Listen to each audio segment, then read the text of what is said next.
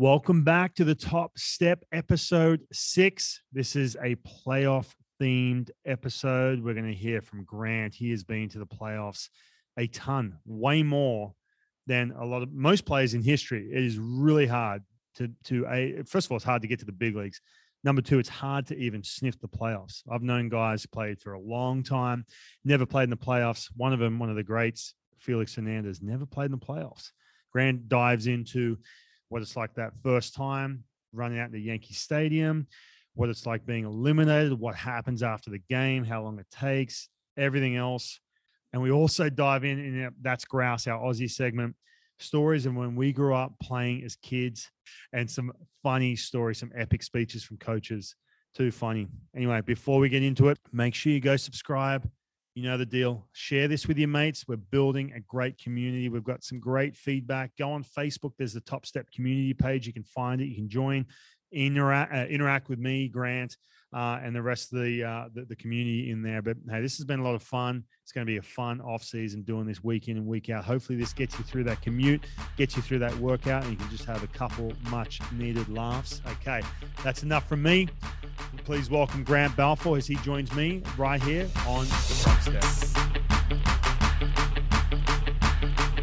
No matter what happens, Ryan Roland Smith has something to tell his grandkids right here. First appearance of the big leagues. Face a Hall of Famer. Especially if he strikes them out. Here comes the 1-2 pitch to Junior now. The breaking ball. He struck him out. Yeah, that will be a story for the rest of his life as he strikes out Ken Griffey Jr. and the inning is over. But what an inning it was. As 6.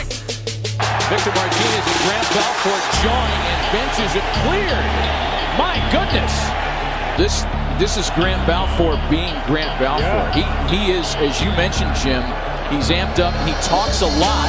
It's not personalized, but he talks a lot. In fact, he has the demeanor of a guy that wants to fight you. You'll never say that I'm not killing them. Killing them. Grant, how we doing? Champion, what is news, mate? Hey, mate, how you going? You've had a pretty hectic morning. Before we got on, we were a little delayed getting to the podcast today, but were you getting a boat sold or a truck sold? That famous truck you've got? Yeah, hopefully let it go here and someone else can enjoy life with it. It's been good to me. What kind of truck is that? It's a Freightliner, custom-built Freightliner. Yeah, just your average car. You go up the road, grab some milk, mate, and some loaf of bread, and come home. Cost you about $50 in gas to go get bread and milk. Yeah, exactly. Yeah. Go up the local shops, cost you $50 in petty. Oh, yeah. Cost you a bloody fortune. It does have the truck, the horn, right? Yeah, it'll blow them off the road. You hit the air horn, mate, and they go left and right out of the way. You might have to post some pictures of that up on the Top Step podcast, up on social media for sure. Yeah. All right. Okay, so let's get into it. Today's episode is more of a playoff theme episode. We are into the playoffs right now, but we always start. Now, I haven't given you a heads up on this word. We always start with the word of the day. It's an Australian word to educate our American listeners and for the Aussies to sort of sit along and critique us like we have been critiqued all over the place with some of these Aussie subjects. That's okay. All right, Grant, the word of the day. Crook. What does it mean? Mate, I suppose if you're over here and you heard the word of the day, crook, you'd think maybe some bloke that was robbing a bank or something or whatever. But if you're crook back home, mate, you might have the COVID virus. You're crook, sick as a dog. Might have the spicy cock. Yeah, you're crook, sick. So basically, are you feeling crook, mate? Nah, mate, I'm good. I was about to say that. I didn't hear from you this morning when we were ready to roll. I was like, maybe he's feeling crook. Maybe he's got the sniffles. Yeah, having a hard time getting out of bed, mate. But no, I was all right. I was up early. I might be getting older, but I'm a spring chicken and get out of bed, mate. And ready to go. All right. So the challenge, just like last week's episode, you have to throw the word crook, not crook as in robbing a bank or flogging at someone's purse or whatever. Crook as in feeling sick. So you have to slide that into the conversation later on in the episode. And you can't, here's the rule too, you can't do it in the Aussie segment either, because that's just too easy. Yeah. When you're talking like a bogan. All right. So we've got a playoff theme today. Grant, you've spent way more time than a lot of players have and that goes for the history of the game played in the playoffs. You really have, man. When you look at some of the numbers, you went 0-3, you were there. You weren't on the playoff roster that first series, 25 years old. And then again the next year with the Twins, then with the Tampa Bay Rays a couple times, then with the Oakland A's. Dude, like there are so many guys out there, we've talked about this, never even sniffed the playoffs, played 15 years, never even sniffed the playoffs. I do want to ask you, man, because we had a huge weekend here in Seattle. The Mariners were so close to getting in. All my Mariner fans listening, amazing weekend. You turned out. I've never seen T-Mobile Park or heard T-Mobile Park sound like that, dude. It was insane, man. Yeah, I bet, mate. It was. I mean, hey, they were right there till the end. I suppose at the end of the day, I guess that's all you can ask for. They're a team that probably the most improved out of the Giants. Were obviously a huge surprise. No one expected them to do that. Everyone's predicted them to win 70-something games, and yeah, they nearly won 170 games. There's only 162 in the season, but they nearly did it. Man. And no one was talking about them either. The Giants just kept creeping up, and just, now you got 107 wins. Unreal, dude. Yeah, so it was a lot of teams, obviously a lot of great surprise teams, and there was a couple of teams that were, could have done a lot better. So, but Seattle Mariners, mate, during the season, obviously I know you're out there working for them and doing a lot of stuff with them, and yeah, they're just slowly creeping up. And Oakland's a great team, and they passed them, and are right on the heels of the Astros there too for a while. Yeah, it was nuts, and I was looking through. You in your career playing with teams, small market teams, big market teams. Your first experience with the playoffs was with the Twins, but you guys were expected to get there, right? You had a gun side. Yeah, that's the thing. We did have pretty strong teams in the early 2000s. The Twins, they were winning the Central Division most years over there. They were pretty strong. I know 01 they were there. Geez, 02. I'm not sure if they're 02, but I know 03. So yeah, and 04, they were pretty solid through those early 2000s. So I was there in 03. I can remember it. Or in New York. So it was the Yankees up against the Yankees in old Yankee Stadium, mate. It wasn't the new one; it was the old one, the old skeletons, the old Babe Ruth and the likes. And you're in October, and it's cold and dreary nights up there in New York. The lights are on, it's dark, and it's just an eerie feeling about that stadium. It's packed house, 50,000 in there. And honestly, it's an awesome atmosphere. It's cold, you're throwing the jackets on. It's just this different feeling all over from the season ends and you go into the playoffs, and it's really something special. 2003, you mentioned you weren't on the playoff roster, but you were there in Yankee Stadium. But then 04, do you remember the first game? Because we've talked about it a little bit. And you remember coming in after Johan Santana going 2 innings, which was massive game 4. But that was in Minnesota. Do you remember though your first game? Game 2, Brad Radke pitched. You had to come in, clean up his mess a little bit. Mate, all I can remember was I was making the mess usually. Bloke like Radke, he was pretty solid. But, he was starting for us. He was our ace, our go-to guy. He was usually – I think he might have been the 1 or 2 back then. Not too sure with Santana. It was right around that time where he was, taking over as ace. But, just coming in after him, grabbing a couple outs there, in that relief role in the Yankee Stadium. And just like I said, in that atmosphere and that environment, it was, I don't know, mate, it's hard to describe, I suppose. It's, the feeling you get when you're out there, it's just, it changes from the regular season. It really does. It's, everything's on the line, that it's it's kind of like must win games every night. You're out there trying to win, When you say changes from the regular season, and because I was watching, on the weekend, I'm watching these guys. Logan Gilbert, he's 24 years old, pitching a must win against the A's, to finish up his rookie year and everything else. Yeah, but you look at that now. That's not the playoffs, but that was hectic, man. I was just going back, to certain days where there's just a different feeling where the game means, and of course it means a lot in the regular season, but the game means everything on the line, hectic. You mentioned too, old Yankee Stadium. Now, nothing against the new place is awesome. I've played in both as well. Yeah. You play in September or the playoffs in September and October in Yankee Stadium, dude. It is insane, man. That let's go Yankees starts up. In that old dingy bullpen, you walk out, everyone's just lighting you up behind you. And especially being how young you were it wasn't like you were around a bunch of young guys either. I mean, you were around a bunch of salty vets. Oh, yeah. Yeah, as salty as it gets, mate. Like a big jar of salty peanuts, mate. It was good though, because you had a lot of veterans, a lot of guys that had, had experience in the playoffs I could talk to and whatnot. Yeah, I mean, you obviously you don't want to change anything, right? As a player, you just want to go out there and do the same thing. But the actual feeling, like the atmosphere, and just knowing you're in the playoffs and the hype of it all, it's different. You're not going out there doing anything different, but it's just a different feeling. You know what I mean? Like that type of play where tonight it's just a huge game in the playoffs. Like game 1. Game 2, you can turn it around, and it's a short series, and you either go home or you continue to go on. 2008, obviously with the Rays, that's when you're more of a veteran presence.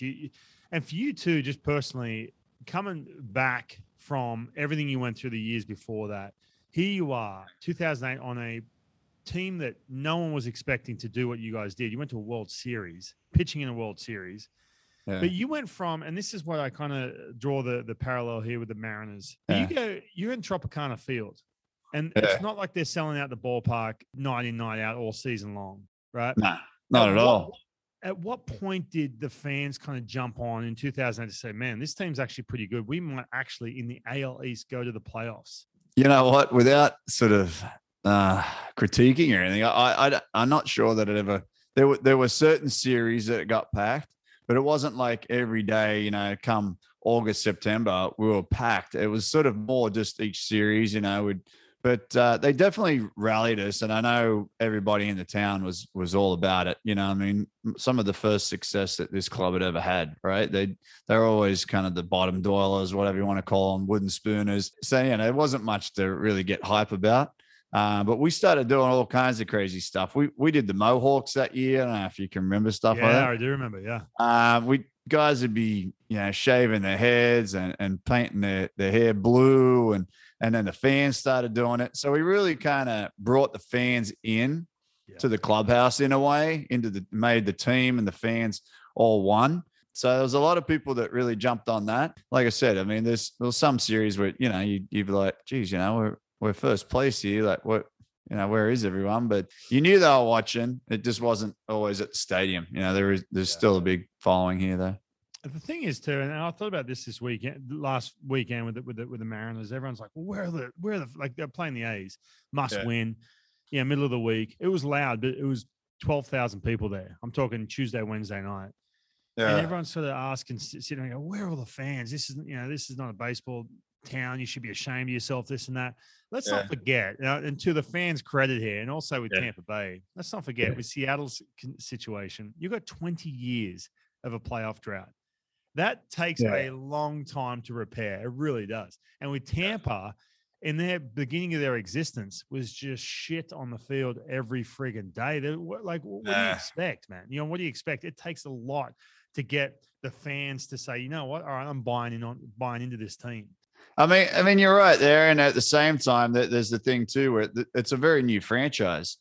So I think they say a lot about it here was, you've got a team that's very new, and then a lot of people that move down to Florida and live here are all, Yankees, Red Sox fans, people coming from, Michigan, Wisconsin, New York, moving down here. So they're, homebred like Yankees fans or whatever. And now we're starting to get into the generation where the kids that grew up here when the Rays started are now, in their 20s and mid 20s and starting to bring their kids to the game and starting to get more of a following. So I'm hoping that intrigues more and more people to the Rays. And I know the other night they just dropped the banner here in Tampa, the Rays up down in downtown Tampa.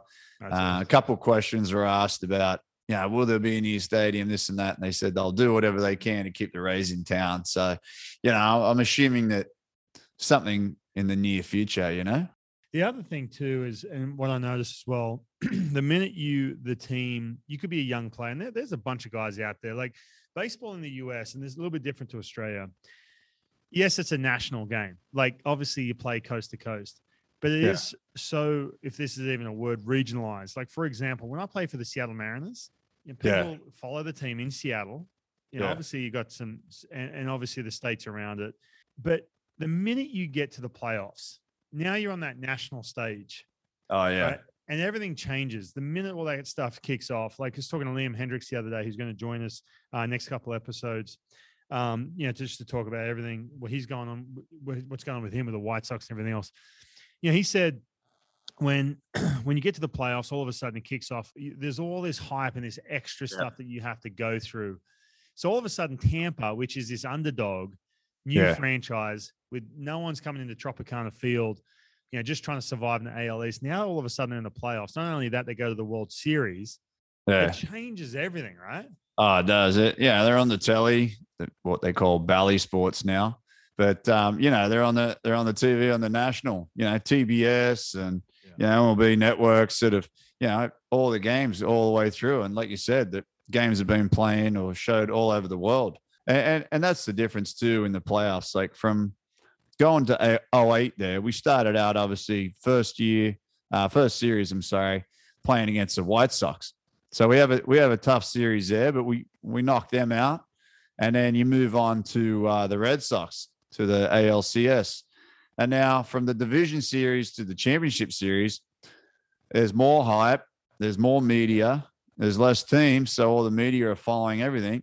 So now, I mean, there's so many more obligations before the game. So you got to get there to the field a little bit earlier because, you're going to be asked a bunch of questions from way more media than what you were. There's not going to be 2 or 3 like there was during the regular season.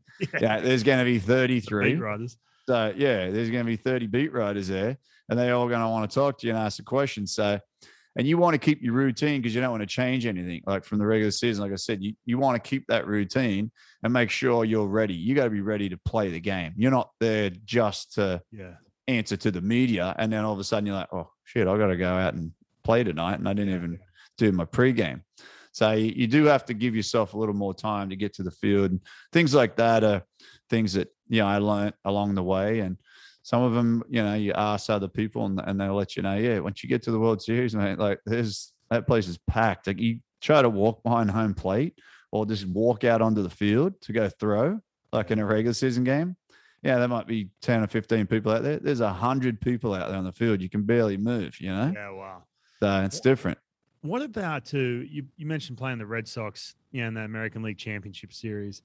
They're coming off to obviously 2004. They break the curse. They won the World Series the year before, 07. They're the big dogs, man. And here you are. Did you feel like you and your teammates in the clubhouse sitting there going, fuck, man, like, is anyone give us a chance to win? Because everyone, I mean, they got a huge fan base worldwide, the whole thing. No offense to Tampa. Oh, yeah. You guys must have been sitting there going, like, having a gut full of that, surely. Yeah, I mean, we were, we rallied in that clubhouse and we didn't care about any other team or what they did or what they'd done. We just had a bunch of, blokes that went out there and hard-nosed baseball. When we got to that point, we're like, damn, look, hey, we're here. Let's, we're going to give it everything we got. And when we just snuck home and got them, but there was a couple of speed bumps along the way. One for me too. Game 5. Overall, game 5 was a horror game for me. Other than that was great, but and then we got him in game 7 there, which was almost like a win in the World Series in some respects. And you go back and look at, that game 7 and the last out and Aki jumping up after touching second base. And then it was just like, holy crap, I'm going to play in a World Series, like that's insane, man. How good's this? That's insane. Game 5, you mentioned that Casimir pitches, go 6 shutout. And you come in, go 2/3 of innings, give up 4 runs. That was horrible. I was like, why did we take him out? But we'd been solid. I mean, to everyone's credit, we had been so solid all year in the bullpen. Like we really had a great year. And that was just a meltdown game for myself included, take full responsibility. This bloody horrible, bit of a nightmare game and one you'd want to forget for sure. But luckily we came back and won the series and then went on to the World Series and it was good. Yeah. Because I'm just looking at this. You guys smashed game 1. They took 2-0. Game 2, you guys won. Game 3, you guys won. Game 4, you guys won. You guys are like, yeah, sweet. Game 5, you have the meltdown. Game 6, they win. Yep. You at that point thinking to yourself, oh man, we're this freaking close. But this is the Boston Red Sox, veteran team, huge budget. Obviously, everything else that goes with it. You guys, The pressure was on, tightening the screws for sure. We had it there where we probably should have taken the series there in game 5 and honestly knocked them out 4 games to 1. That would have been an easy rollover. Yeah, they fought back and like they've done before in the past. I mean, you saw what they did to the Yankees that one year. I mean, Yankees were up 3-0. He came back and won 4 straight, which was insane. Went on to win the World Series. Yeah, luckily for us, we had old DP David Price, the old backup closer. He was there, and that was his first year in the big leagues. Actually, that guy was throwing a million. So that was nuts, man. Because just his story too, and obviously everyone knows David Price now, but the dude basically quit baseball. He comes in, first round pick, gets to the big leagues, first year in the friggin' big leagues. I don't even know how long he was pitching before that season. Put it this way, man. You can talk about the Boston Red Sox all you want. There was so much attention on David Price because of his story and everything else, and just how he just mowed down these friggin' Red Sox. I remember watching that. I remember I was getting treatment on my elbow at the physio. Someone, the Mariners, everyone from the Mariners. I stuck around after the season. Here I am jumping up and down on the training table after the season. I was going nuts. And then Price would come in. I'm like, damn, this is over. I remember that. Yeah.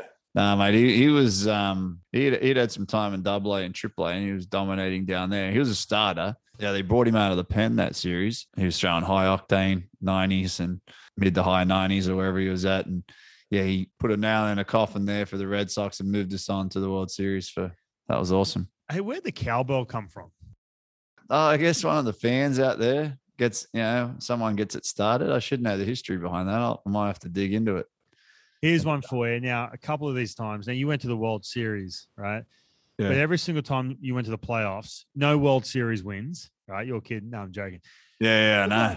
Talk about, because you see this all over baseball. The Blue Jays got eliminated, the Mariners got eliminated, and sitting up in the booth during the weekend, I could kind of feel it, just that complete wave of emotion. When you get eliminated, talk me through that, man. What goes on? So the minute you've lost the game, right? Yeah. You have this, and you're an emotional dude. We've all seen you on the mound. How long until you can look your teammates in the eye and just have a normal conversation? Yeah, well, I mean, it's we went to the World Series and lost, and we were like, damn, you go that far, you go all the way, to lose at the World Series. We had it right there in our hands, an opportunity to win the whole thing, and you didn't get it. It's a hard pill to swallow. And then 2010, we went back to the playoffs with the Rays. Yeah, I go to Oakland. 2012 and 2013 go back-to-back years against Detroit to the playoffs. We went to game 5 in both of those, and Verlander shut us out.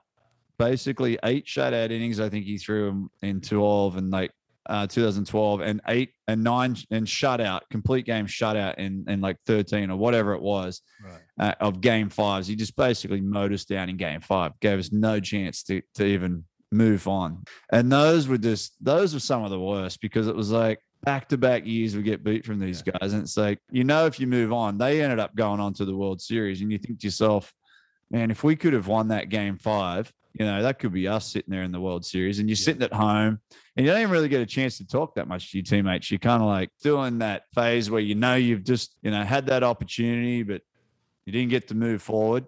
And then you pack your bags up and you're basically going home, right? Because maybe you travel back home, to your hometown, and then everyone just takes off. It's like, everyone just heads home for the year. And then, you come back next spring training and what happened. What happened at the end of last year, but now you got to move on. It's a new season and you got to, keep going. But yeah, it takes a few weeks to, I bet. You sit there going home and you turn TV on, the World Series is on. You're like, man, we could be sitting there playing in that, It's funny, man, because from an outside perspective looking in, you guys get to the World Series. No one expects you to do it. And there's the bang. What have we got today? Citrus orange unicorn? What have we got? Cotton candy, mate. Just very close. I had to have a drink after that. God. No, sure, I bet. I understand. Get me back in action. Yeah, it's not that I think this way, but I've heard people say this all the time. Oh man, they got to the World Series. What an amazing, it's an amazing achievement. Don't get me wrong.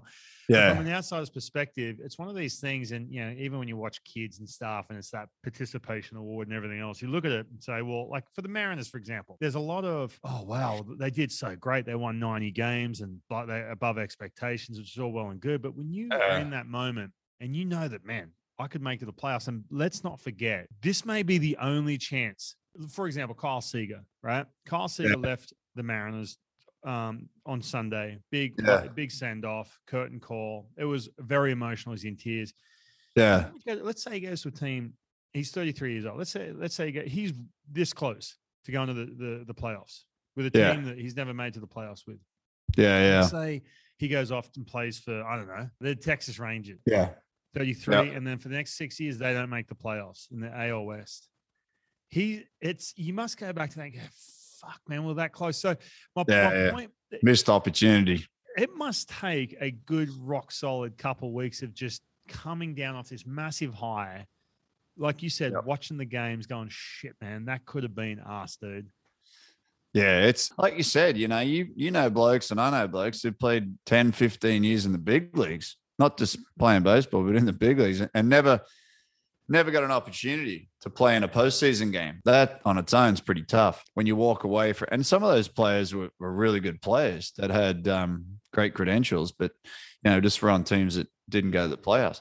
So, when you look back at it and you think, well, I was lucky to get to the playoffs, or maybe a guy like that spent 10 years with Seattle and never got to the playoffs, and he was one game away. And he's just like, it's just that one that got away, I sit here now retired and think, geez, like majority of the time I got knocked out in the ALDS, other than the 1 year that we went to the World Series, I always got knocked out in the first round, twice with the Twins, twice with Oakland.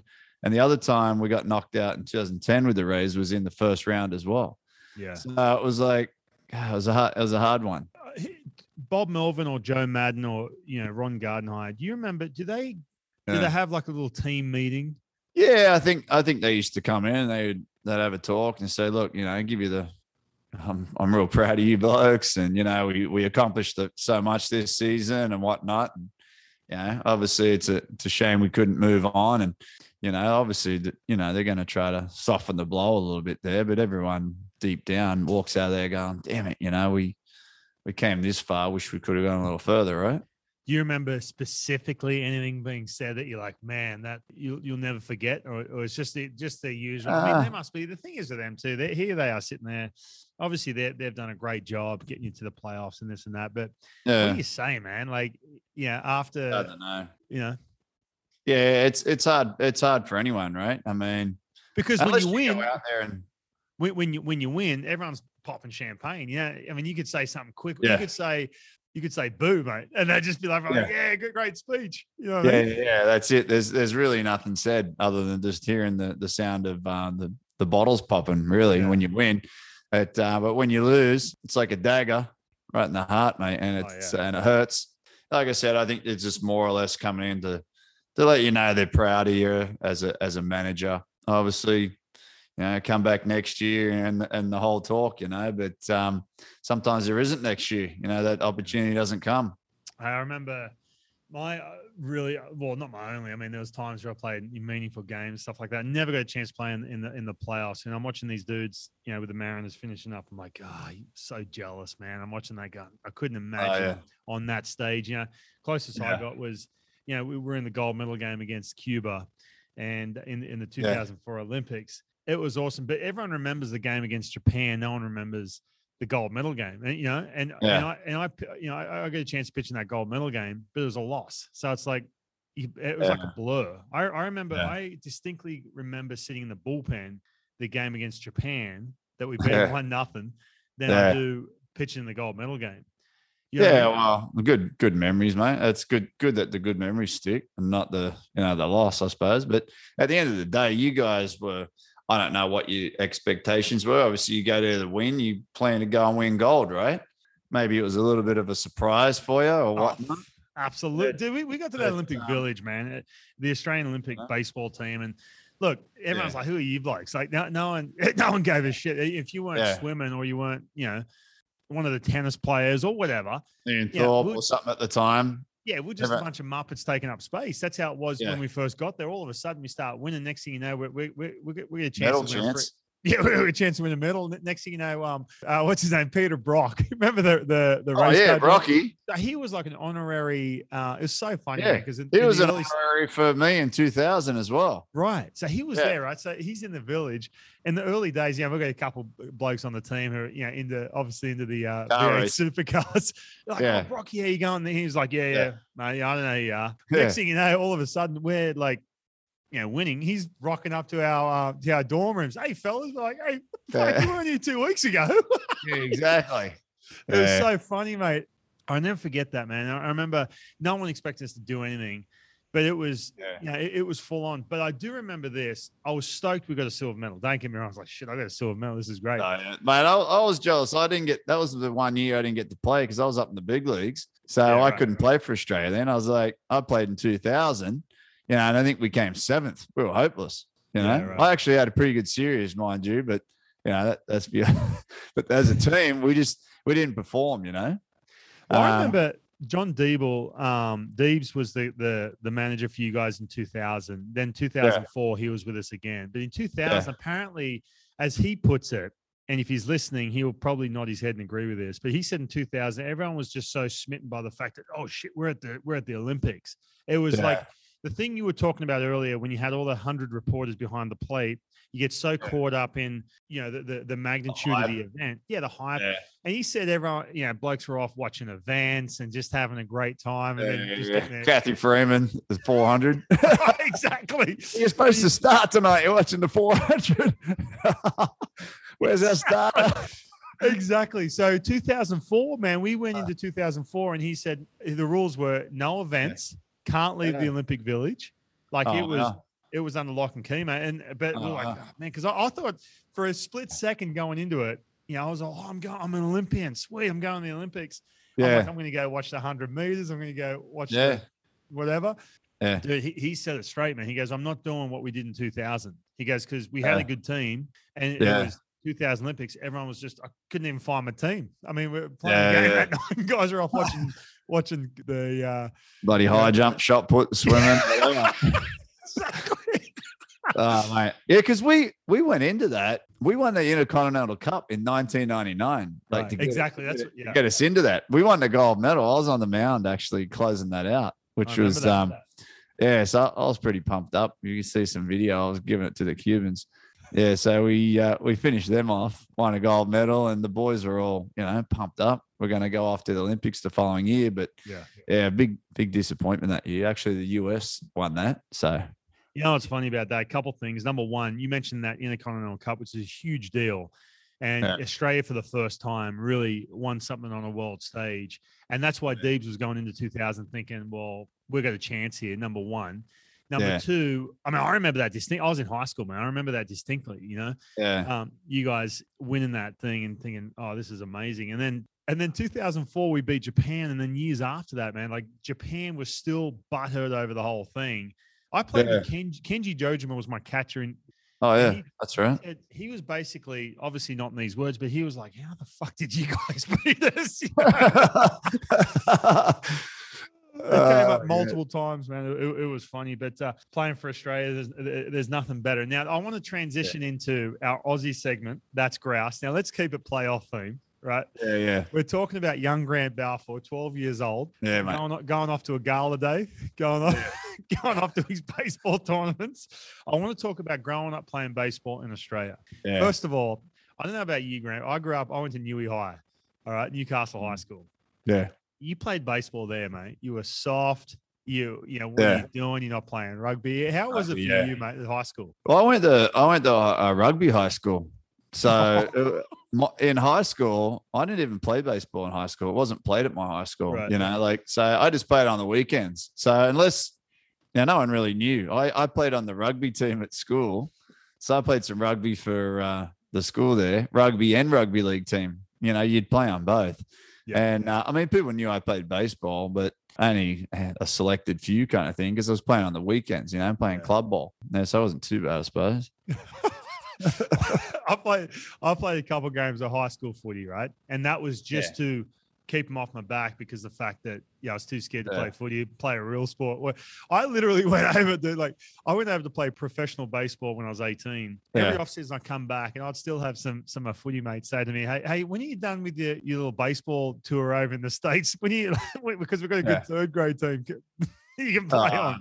No idea, right? No idea, mate. No idea. No idea what you're looking to do. Yeah. But growing up, mate, I never forget going to the Nationals every year. Back in the day, it was under 14s and then under 16s, under 18s. That was the best, man. You'd go to and back in the day too, you go to like different cities. So I remember going to Adelaide, getting on the plane. You felt big time. You know what I mean? Oh, yeah. I can remember a lot of stuff like the Pittwater Cup. I don't know if you remember something like that. It was called the Pittwater Cup. We'd go over to Manly, over that way. Manly Warringah, playing the Pittwater Cup. It was like, it was big, mate. You had to, and you'd be there all weekend, Saturday, Sunday. And because it's about an hour drive. So, we'd stay in a hotel over there because you had to get up and play early the next morning. You end up playing like 6 games to get to the championship game, And then, you'd go to school Monday morning. You have the trophy on your shoulders when you got home. We used to win it all. And then you had the, you go and play in the tournaments for Hills, or the regional tournaments, like you said. And then, the Nationals, mate, where we'll give it to the Melbourneites here a little bit and just let them know that 6 straight years that I was in the Nationals, we knocked them out every time, mate. So they haven't forgotten. We both came from the same state, New South Wales, but I played for New South Wales country. You play for New South Wales. Now I think it's completely different now. They do have New South Wales country. I don't even know how it works now. But New South Wales, mate, you guys were like the Yankees. We were like the we were the shit kickers, mate. New South Wales country. There was a couple of years. It was a couple of years you guys went all right. Yeah. Yeah, you had Chris Snelling, Adam Morrissey, guys like that. But I remember you had a couple of good solid teams there, and you give us a run for our money. Yeah, it was New South Wales. Yeah, we usually went up against Melbourne for the Victoria big one. Yeah, Victoria. Yeah. And we usually. Well, we did. We knocked them out every year, mate. I remember that under 14s, mate. We had New South Wales country. New South Wales were in the final for the Nationals in Adelaide. It was the World Series for me, mate. It was insane. Yeah. And I'll never forget at that age, you come out, and this is what cracks me up about kids that age too. Yeah. Because they get so caught up in who's good, who sucks, Yeah. And we knew New South Wales were good. We played them that week, in the preliminary. Yeah. We rock up and there's this kid. I'll never forget. We look over the other side. We're like, who's warming up over there? This kid looked like he was 17 years old, throwing absolute gas, mate. I'm like, who is? And off the 14s, like the kids' distance. Yeah. Ben, if he's listening or his family's listening, Ben Rowland. I don't know if that name ever came across your desk, mate. This kid was friggin', he's not a kid anymore, was massive. And we're looking at this, all of a sudden we're all amped up, like throwing out in the outfield. He gets on the mound, zap. No chance against this kid. And we're in the dugout, like everyone's flat as, right? Everyone's like, we got no shot there. We got flogged, right? And, but everyone's in the dugout, talk it up. Let's hear some talk. Trying to get it going in the dugout. Get off the bench. You had to stand up against that chain link fence, going nuts. Yeah, everyone's moping, head down. Oh, good. Might even get a couple of tears at that age. Oh yeah, for sure. Yeah. And then years after that, mate, we didn't do it. The New South Wales country, my age group, we did nothing. I do remember that we did dominate the Whoopie Cup up in Woolgoolga, Cops Harbour.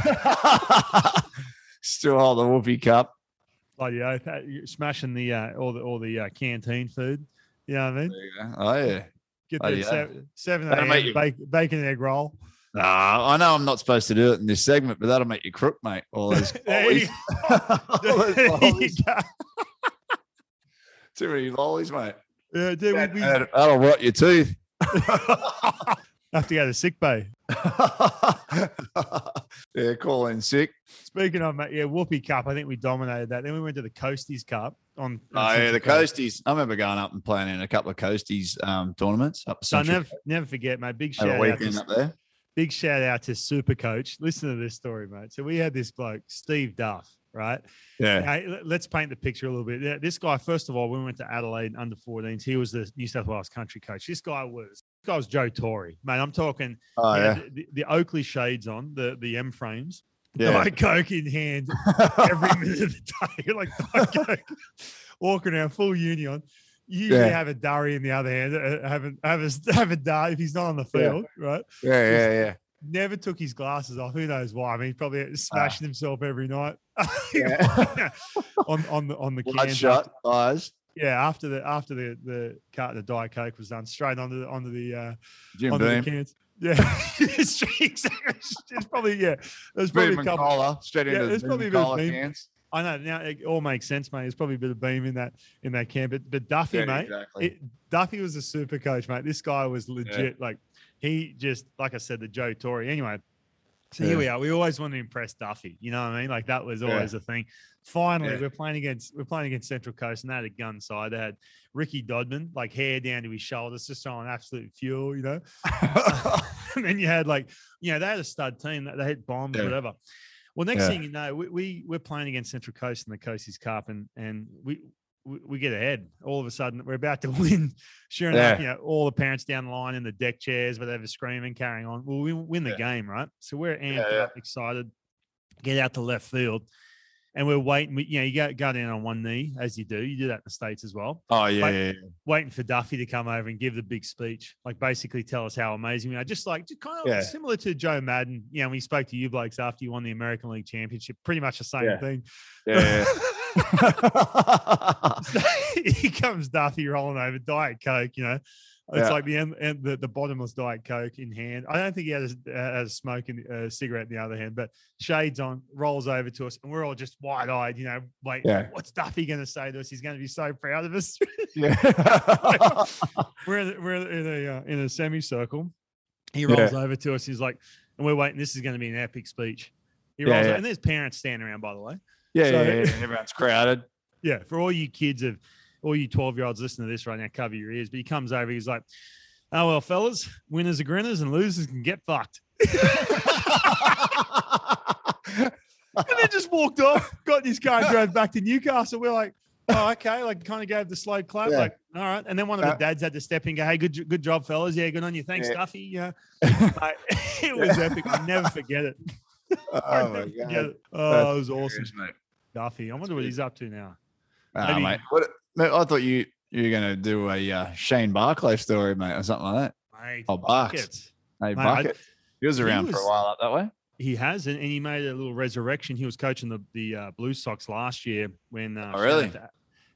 Shout out to Adam Dobb, who was running the show last couple of years. But Buckets made a comeback. He was always that guy. We're from the same hometown, and I was always like, "Oh, Buckets is like the dude because he's doing big things." Down in Sydney, or he's coaching like a state team or whatever. Yeah, he was. Yeah. Yeah, I remember Buckets, mate. If he's listening, I remember getting in the car as a high school kid, and he was coaching like a Claxton Shield team, right? Yeah. Remember the Claxton Shield? Oh yeah, the Claxton Shield, yeah. Yeah, so I'm a high school kid, and I started. This is when like all of a sudden scouts and stuff were starting to pay attention. I think I was 17 years old.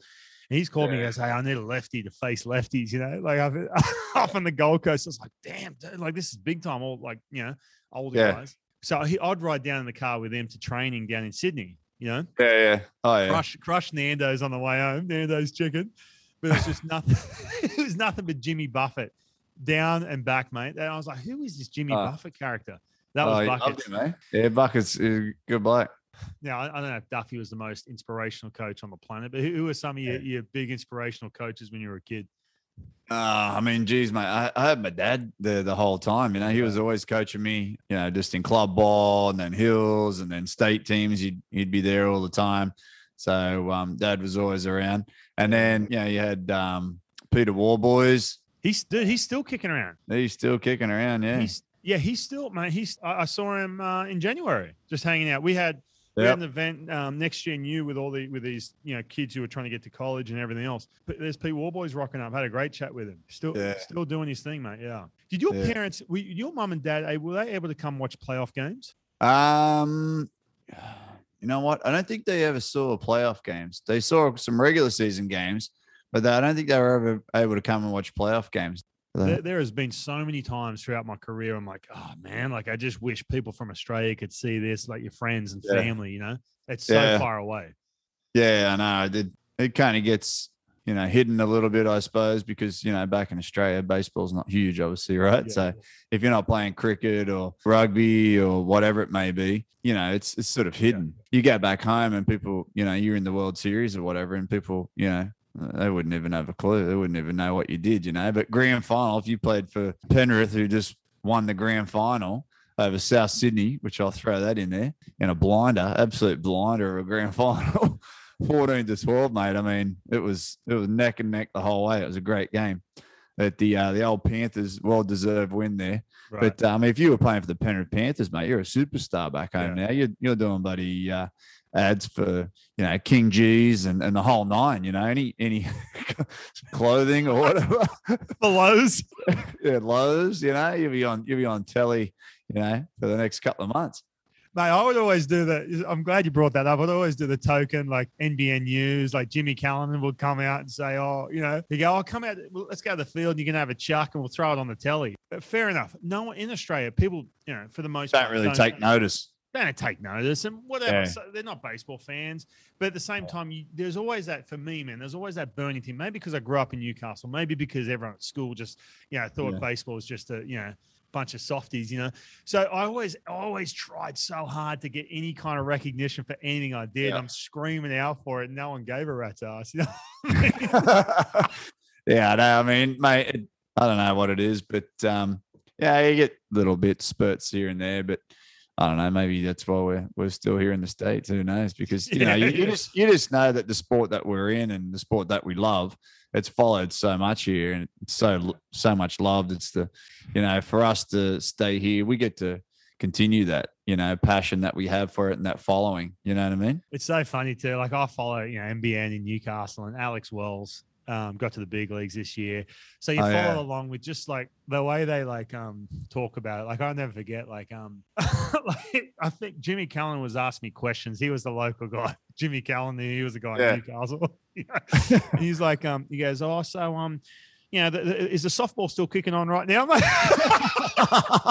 I'm like, the softball. Can't even get the game right. He's like, I'm like, he goes, oh, sorry, mate, I meant baseball. It's always the same. Like, so you had a bit of an injury, mate. So you hyperextended your elbow? Is that what you said? I know. It's like, it's just like, it gets to that point where it's just like, mate, don't worry about it. It's like, what's the score in the cricket? Yeah, exactly. It's so funny, mate. Like, and you go down, you do these cheese. I don't know how it was for you, but I'd go down to Mayfield, Boomerangs Field and do these cheesy, like, when I'm throwing and like glove up here next to me. Can you hold your glove up a bit higher, mate? So I can tell baseball. Just hold the ball out in front like this. Can you just hold it like that? Yeah. Oh, yeah, righto, mate.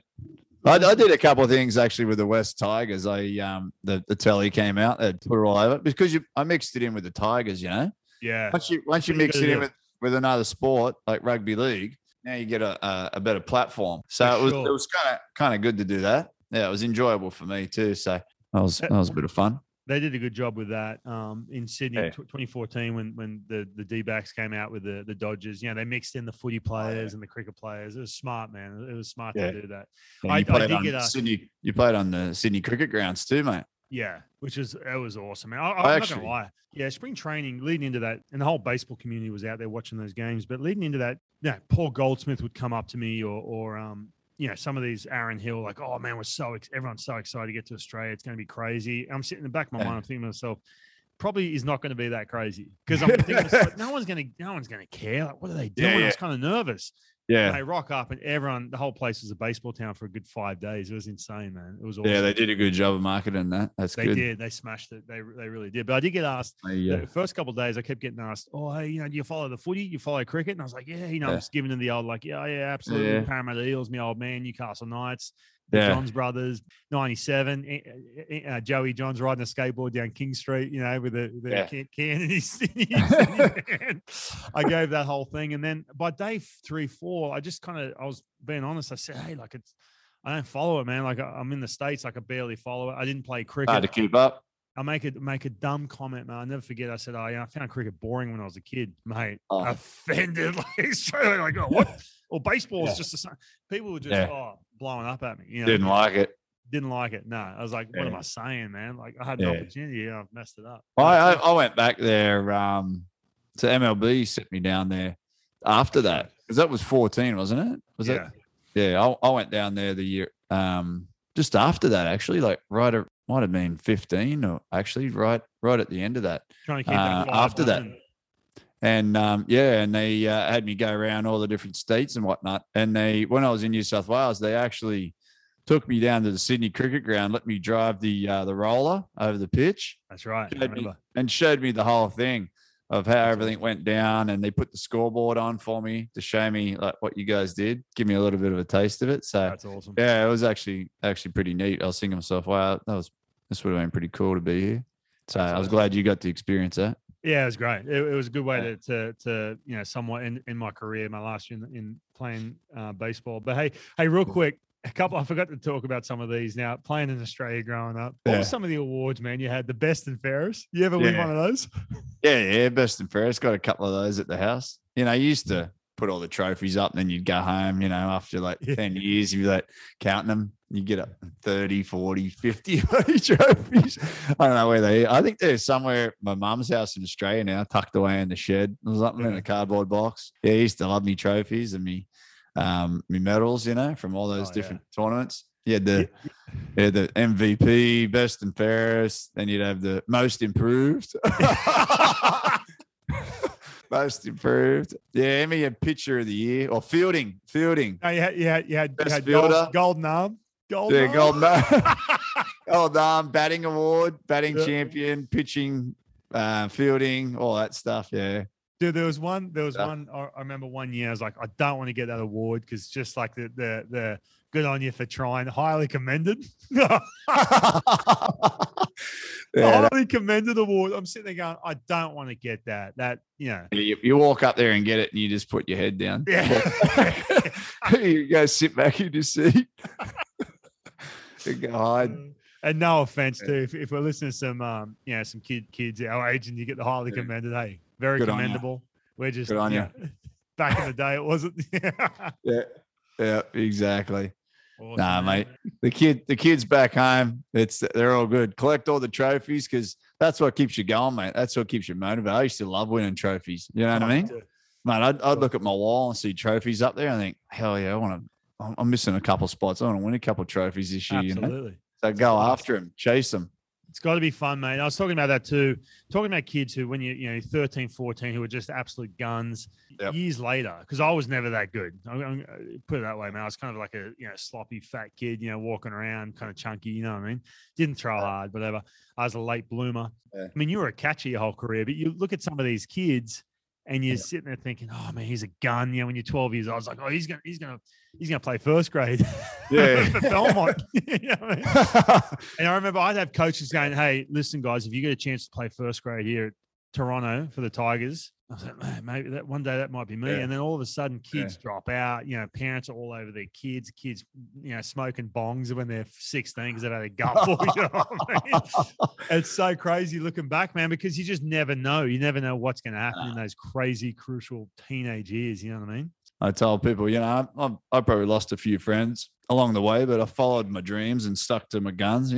Stay focused, and if you got a dream and you got passion and love for the game, then there's no. I've told people many times, over here in the States, I was like, do you know Kings Langley Baseball Club? They're like, look at me like sideways, like, no. Like, exactly. That's where I played, and that's where I came up. Yeah, in Australia. I'm talking about over on the other side of the world, and there's no reason that you sitting here in the States 100% can't get to the big leagues. Like, don't give me any excuses. There's no excuses. It's all on you. So go at it, and that's it. You've got to want it. I love it. And again, it's easy for us to sit here and say that and tell kids that. It's not easy when you're that age, man. It's so funny. I went through some awkward years, year 7 or 7th grade, year 8. I was clueless, like, grumpy little kid, man, because like everyone was big, everyone's getting big and strong around me. But you're right, man. It's a crazy trip, and as long as you have people around you who believe in you and support you and everything else. But Yeah, this is turning into a motivational podcast. I might have to change the category on Apple. Yeah, well, we're here for the young, the old, Yeah. the restless. We're here for everyone, mate. So. For sure. Awesome. Hey, by the way, before we got on, we did put a couple clips, and I've been asked, talking about 2 hands, I sent you a couple clips. I'm going to have to share some of them on the social. So make sure you follow the social. Yep. Make sure you subscribe to this podcast too. We're having a lot of fun. Interact. There's a Top Step community over at Facebook where you can ask Grant questions, myself questions, or just bring up different topics, whatever you want to talk about. But Grant, it's been fun, man. It was a bit of I was asking you to open up the yearbook a little bit on the playoffs, and it was great, man. And then I come diving in with a Steve Duff story. So hopefully some kids got some value out of that. If not, Duffy's sitting back there with his glasses on and Diet Coke, mate. Just going, geez, I got to mention. I'm pretty happy. Loving it. A big shout out to Steve Duff. Hope he's doing well wherever he is in the world. But Grant, this has been fun, mate. We'll catch you next week and enjoy watching the playoffs. So we need to dive into some of these games too coming up. Oh yeah, definitely. I love picking them apart. That's what we get to do these days. You know, we're not playing anymore, but we get to analyze them and put ourselves in those guys' shoes where we were a few years back. Fun to watch. Grant, until next time, good luck with the boat, mate, and the truck you're trying to sell. Hey, anyone out there, anyone around the world who's listening to this who wants a giant, big, what do you call it? Like a mini truck or something? Yeah, custom built Freightliner, mate. It's ready to go. There we go. It's all yours, mate. Give Grant a call. Hit him up on social. Exactly. Get yourself a truck. Awesome, mate. Well, have a good afternoon. We'll catch you next week, champion. All right. See you, buddy. Take care.